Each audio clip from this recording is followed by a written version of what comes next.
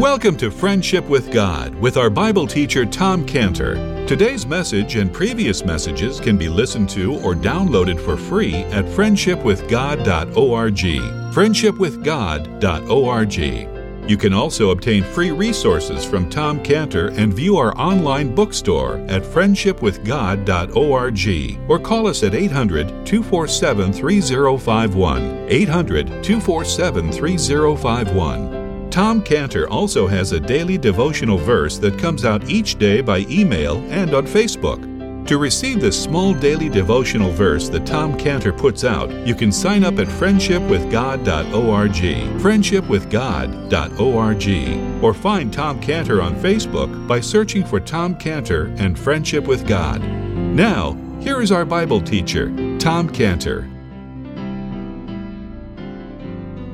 And so, one time I needed to go down to San Diego Hardware, and my little boys and we had to walk on Fifth Avenue because we couldn't park in front of San Diego Hardware. So it would mean we had to walk by the pornographic shops. So I told my boys, I said, now boys, now we went down there. I said, you just walk down, just look at the sidewalk. I said, don't look to the side. And I said, just do what it says in Proverbs 4:25. Proverbs 4:25 says, let thine eyes look right on. Let thine eyelids look straight before thee. So it's the whole matter of the eyes. And Job was a person who struggled to control his eyes. And he knew that his heart was going to follow right behind his eyes, which is why he said in Job 31:7, if my step hath turned out of the way, mine heart walked after mine eyes. If my heart have been deceived by a woman. So the picture here is that his heart is walking right after his eyes. States this step by step. Now, and then the wisest man in the world, Solomon, he fell. He fell in this area. And it says in Nehemiah, when he was rebuking the Jewish people because they were falling in the same way that Solomon did. Nehemiah 13:26, he says, did not Solomon, king of Israel, sin by these things? Yet among many nations was there no king like him, who was beloved of his God. God made him king over all Israel. Nevertheless, even him did outlandish women cause to sin. So you can kind of picture Solomon, and he's looking back over his life. He's envisioning his heart following after his eyes, his downfall, and he says, I've got to write something down so people don't do the same thing I did. So he writes Proverbs 4:23 that says, keep thy heart with all diligence, for out of it are the issues of life. This is a sequence, the eyes, the heart, just like the Ralph Waldo Emerson wrote, when he wrote this, he says, sow a thought, reap an act. Sow an act, reap a habit. Sow a habit, reap a character. Sow a character, reap a destiny. That's just following what the Lord is saying here in Matthew 5. Only we would probably add one more phrase to the top of that, which would be sow a glance, the eye. Sow a glance, reap a thought. Sow a thought, reap an act. Sow an act, reap a habit. Sow a habit, reap a character. Sow a character, reap a destiny. Because that's what the Lord is saying in verse 28. Whosoever looketh on a woman to lust after her. And Job was so troubled by this, by his eyes looking where they shouldn't have looked and by the impure thoughts. It's interesting because he says, I made a bargain with my eyes. I made a deal with my eyes. It says in Job 31:1, I made a covenant with mine eyes. Why then should I think upon a maid?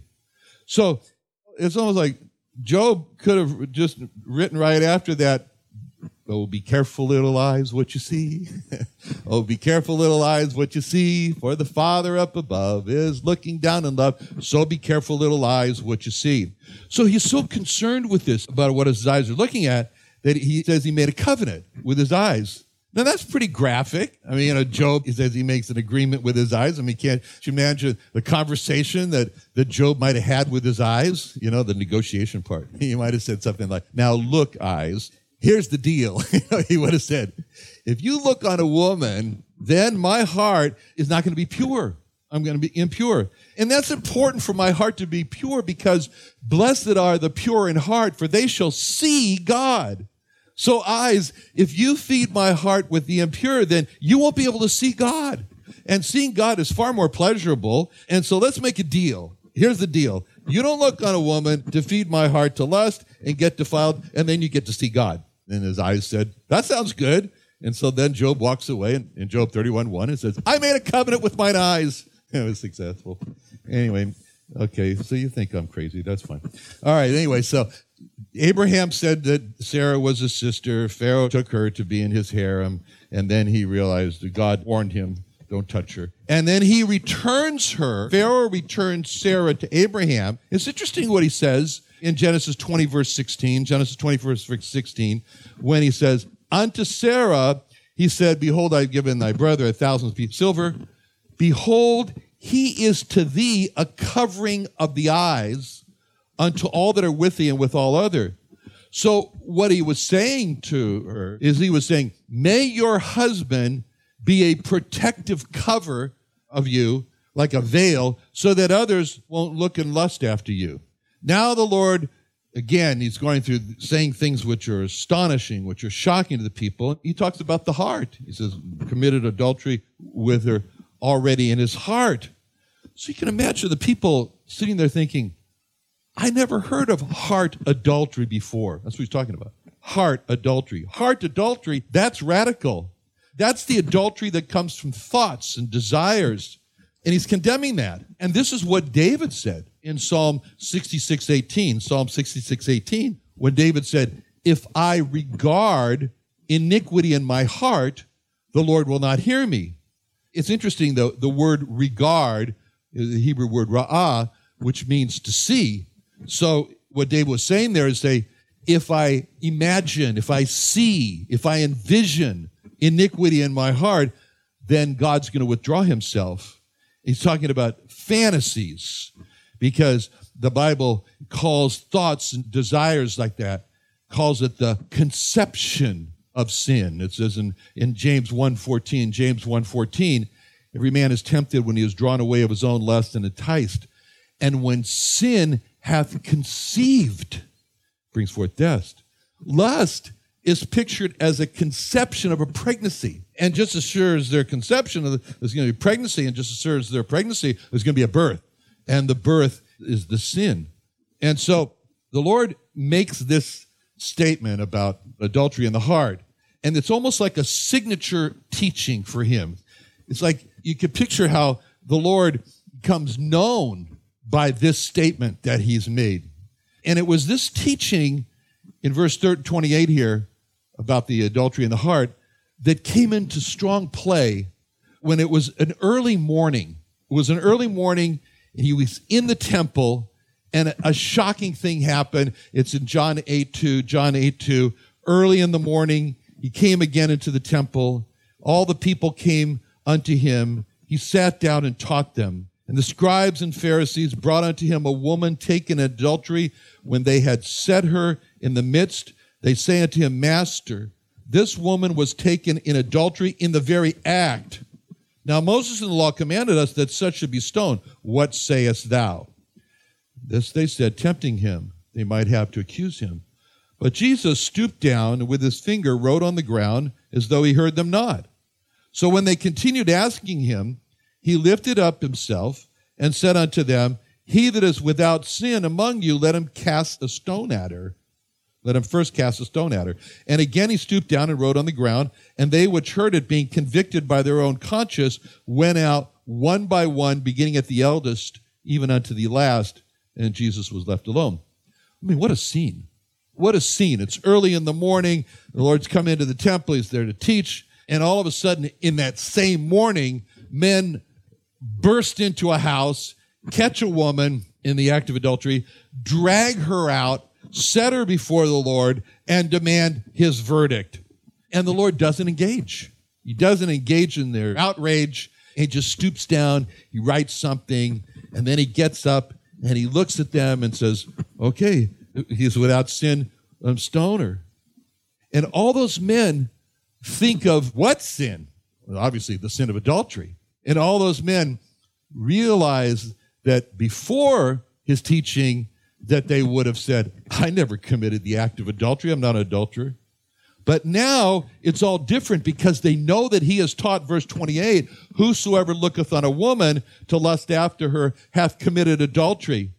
And they each think of how many times they looked on a woman and lusted, and then the record says that that first of all, they were convicted by their own consciences, and then they went out. And it says, beginning at the eldest to the last. Now, why did the eldest leave first? Because they looked on more women. They had a longer list that they lusted after, and they were the most guilty in their heart. And they felt that.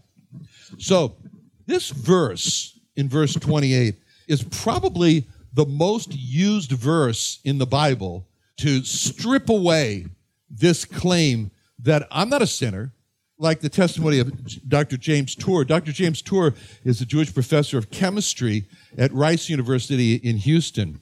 He put his faith in the Lord Jesus Christ, and when he was asked, well, how did that happen? It was this verse that God used to call him out.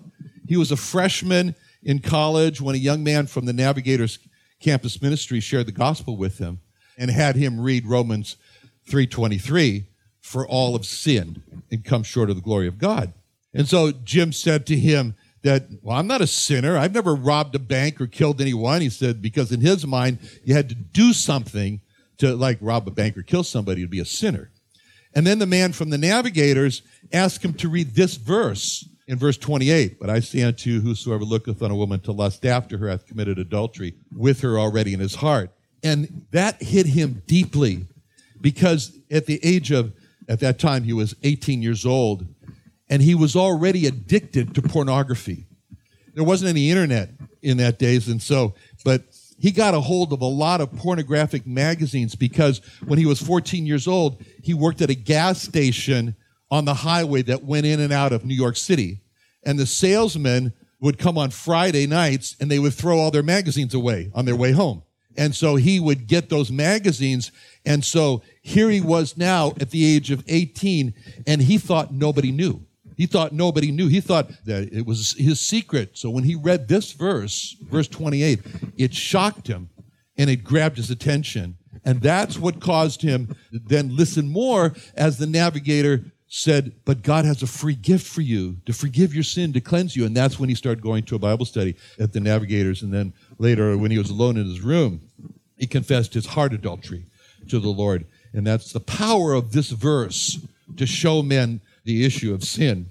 Now, the Lord now is going on, and he addresses now a response where a person might say, oh, well, a little looking to lust, it's not a big issue. After all, every red-blooded man does that. And that's why now the Lord goes on in verse 29, and he says, if thy right eye offend thee, pluck it out, cast it from thee. More profitable for thee, one of thy members should perish, than that thy whole body should be cast into hell. So it's interesting that the Greek word that he uses here, that's used here for offend, if thy right eye offend thee, scandalon, if the right hand offend thee, it means to set a trap. It means to stumble. So what the Lord is really saying here is that in order to stop this heart adultery, there has to be control taken. And it's so important to control this that if the eye is offending, it's better that you lose an eye. If the hand can't stop touching women, it's better you don't have a hand. But there is another way, fortunately, than plucking out eyes and cutting off hands. And it's what Paul referred to in 1 Corinthians 9:27. 1 Corinthians 9:27, where Paul said, I keep under my body and bring it to subjection. In other words, Paul is saying, I am in a constant battle to keep this under control. And he spoke about in Colossians 3:5, about the importance to mortify your members which are upon the earth, fornication, uncleanness. And the word mortify means to put to death. In Galatians 2:20, he speaks about being crucified with Christ. Well, to die by crucifixion, you need another person to do that. You can't crucify yourself. And so that's why it says in Romans 8:13, that if we live after the flesh, we'll die. But if we through the Spirit do mortify the deeds of the flesh, we'll live. So it's the Spirit that brings about this death. As he spoke about in 1 Corinthians 15:31, I die daily. He said, I die daily. So the answer to the control that's needed here is this crucified life, which is described in Galatians 2:20. I am crucified with Christ. Nevertheless I live. Yet not I, but Christ liveth in me. The life which I now live in the flesh, I live by the faith in the Son of God who loved me and gave himself for me. Now, in that verse, Galatians 2:20, there are 4 very important points about this crucified life. The point 1 is, I am crucified with Christ. Me there. I have been crucified with Christ. 2,000 years ago, I died with him. That's the first point. The second point is, nevertheless I live. So, in other words, I do have a life. It's a new life. I have passed from my old life to my new life. I have a new life now that's completely different from my old life. And now I'll explain how it's different. And that's the third point. Yet not I. Yet not I describes my old life. Not I means that in my new life, my first priority is not I. That was my old life. My first priority was I. But now, not I means my new life is no longer centered on me. It means I no longer am thinking about myself. And then he goes on to say, and the fourth point is, but Christ liveth in me. Christ liveth in me means that the new life, it's all about Christ. It's all about Christ. Christ liveth in me means my life now is centered on Christ. It means that I'm thinking about Christ. And my new life is just consumed with the thrill of the fact that I have his constant companionship, that I'm a friend of his, that his presence is always with me because he's living inside of me. And this is the crucified life, and this is the way to stop the heart adultery from the looking and the lusting. Now, he's still on this subject of adultery, and he turns now to the subject of divorce in verse 31, Matthew 5:31. He says, it hath been said, whosoever shall put away his wife, let him give her a writing of divorcement. Now here he starts off, in verse 31, he says, it hath been said. Now that's different from what he said in verses 21 and 27, when he says, it hath been said by them of old time. We don't have this by them of old time in verse 31. It just is, it hath been said. And the reason is because in the case of murder and adultery, that was based on the scriptures in Exodus 20, verse 13 and 14. Thou shalt not kill, thou shalt not commit adultery. But now when it comes to divorce, there is no scripture. There is no thou shalt divorce. And so by omitting this by them of old time, he's showing that divorce is not of them of old time. In other words, divorce is not of God. In other words, the prophets of God did not give a direction toward divorce. So that's why he says, it hath been said, whosoever shall put away his wife. Now, as a matter of fact, the Pharisees actually twisted this, perverted this, to actually imply that Moses did say are commanded to divorce. And that's what he said. In Matthew 19:3 says, the Pharisees came to him, tempting him, saying unto him, is it lawful for a man to put away his wife for every cause? It means for any cause. And he answered and said unto them, have you not read that he which made them at the beginning made them male and female, and said, for this cause shall a man leave his father and mother, shall cleave to his wife, and they twain shall be one flesh. Wherefore there are no more twain, but one flesh. What therefore God hath joined together, let not man put asunder. They say unto him, why did Moses then command to give her writing of divorcement and to put her away? He saith unto him, Moses, because of the hardness of your heart, suffer you to put away your wives, but from the beginning it was not so. And I say unto you, whosoever shall put away his wife, except it be for fornication, and shall marry another, committeth adultery, and whoso marrieth her which is put away doth commit adultery. So the Pharisees come along, and they say in Matthew 19:3 and verse 3, is it lawful for a man to put away his wife? Can a man divorce his wife for any reason? That was their position, that a man could divorce his wife for any reason. Like in court today, the reason that's most often given for divorce is incompatibility. What's that mean? They don't get along. Like last Friday, I met a believer at the Del Mar Fair, and he told me he was married for 22 years, and then he got divorced. And so, of course, me not being bashful, I said, why? And he said, because she was very strict. All right? She was very strict. And we've all seen these advertisements on the road. Quick divorce. Well, the only allowance scripturally for divorce is what fornication. Now, it's interesting when he said except to be for fornication, because the Greek word for fornication here is porneio. It's not the same Greek word as for adultery. Fornication happens when a person is not married. Adultery happens when a person is married. What Moses actually did say about this issue is that if a man discovered that his wife was not a virgin when they got married, or that she had committed fornication before they were married, he was allowed to divorce her. That's in Deuteronomy 22:13. There's a big, long history there that if a man takes a wife and starts to say that she wasn't a virgin, then the father of the wife and her mother should bring... Anyways, it goes on. And so it's very interesting when you look at the case of Joseph with Mary, because he thought Mary was not a virgin. And so he thought to put her away. And the terms that are used in Matthew 1:19 are very significant, because it says, Matthew 1:19, then Joseph, her husband.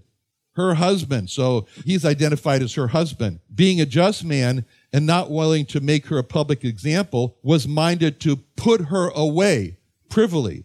Now, the Greek word that's used there for put her away is actually that same word is used twice in this Matthew 5:32, verse 32, that same word. Whosoever shall put away his wife. That's the same word that Joseph was minded to put her away about Mary. And then it says, whosoever shall marry her that is divorced. That's the same word. That's the same word, put her away, that Joseph was thinking about for Mary. So this allowance that Moses gave for divorce was referring to a discovery, as Joseph had thought he discovered, that a woman was not a virgin when they got married, and it was not referring to adultery within marriage. Because even in that case, when a man discovered his wife was not a virgin, the man couldn't get a quick divorce. He had to actually sit down and write out the reason for the divorce. And that was designed so that a man would really consider what he's about to do here and ask himself the question, do I really want to do this? Am I allowed by God to divorce my wife? It's not like to put away your wife for any cause, but is this actually applied? So the subject here that the Lord is talking about is adultery. And he's saying in verse 31 that what man sees as a valid reason for the end of a marriage may not be accepted by God. In which case, God sees the couple still as married, and if they're married, then any future union that the woman or the man might have is adultery in God's sight. And we live in a world today where divorce is as common as marriage. If a couple is together for a long time, it's so unusual that people say, how do you do that? How do you stay married for such a long time? And the Pharisees had twisted what Moses said, and they said, well, all you have to do is Moses commanded that you write the bill of divorcement, and then you commanded to divorce his wife. It's amazing that when a person today, a believer, wants to divorce his spouse, how that person can see how God wants the divorce. You know, things like, well, she doesn't want to follow the Lord, and I want to follow the Lord, so God wants me to divorce. Or she makes me unhappy, and God wants me to be happy, so God wants me to divorce. God's standard is for there to be marriage. It's like Billy Graham was asked one time. He says, have you ever thought about divorce? And he said, no. Divorce, no. Murder, yes. So the best way for believers to stay married is to see it from a biblical point of view where divorce is not an option. Let's pray. Father, thank you so much for, Lord, your word this morning. And we pray that, Lord, you would make this word to live within us. In Jesus' name, amen.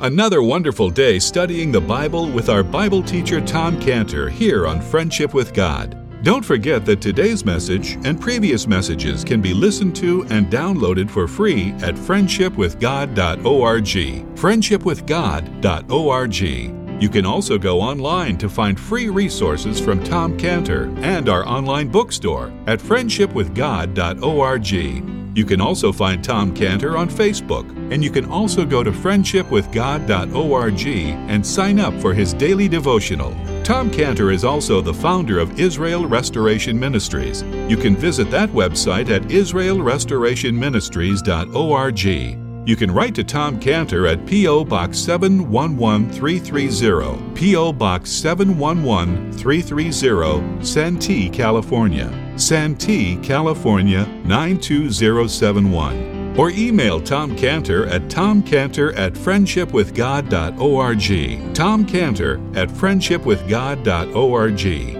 Or for more information about Tom Cantor and Friendship with God and Israel Restoration Ministries, call us at 800-247-3051.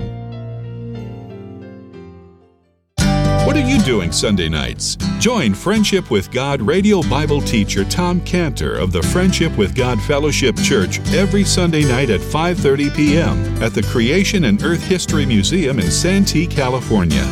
Watch and listen live around the world to Tom Cantor Sunday evening on YouTube.com by searching for the Friendship with God Fellowship or by going to our homepage at friendshipwithgod.org.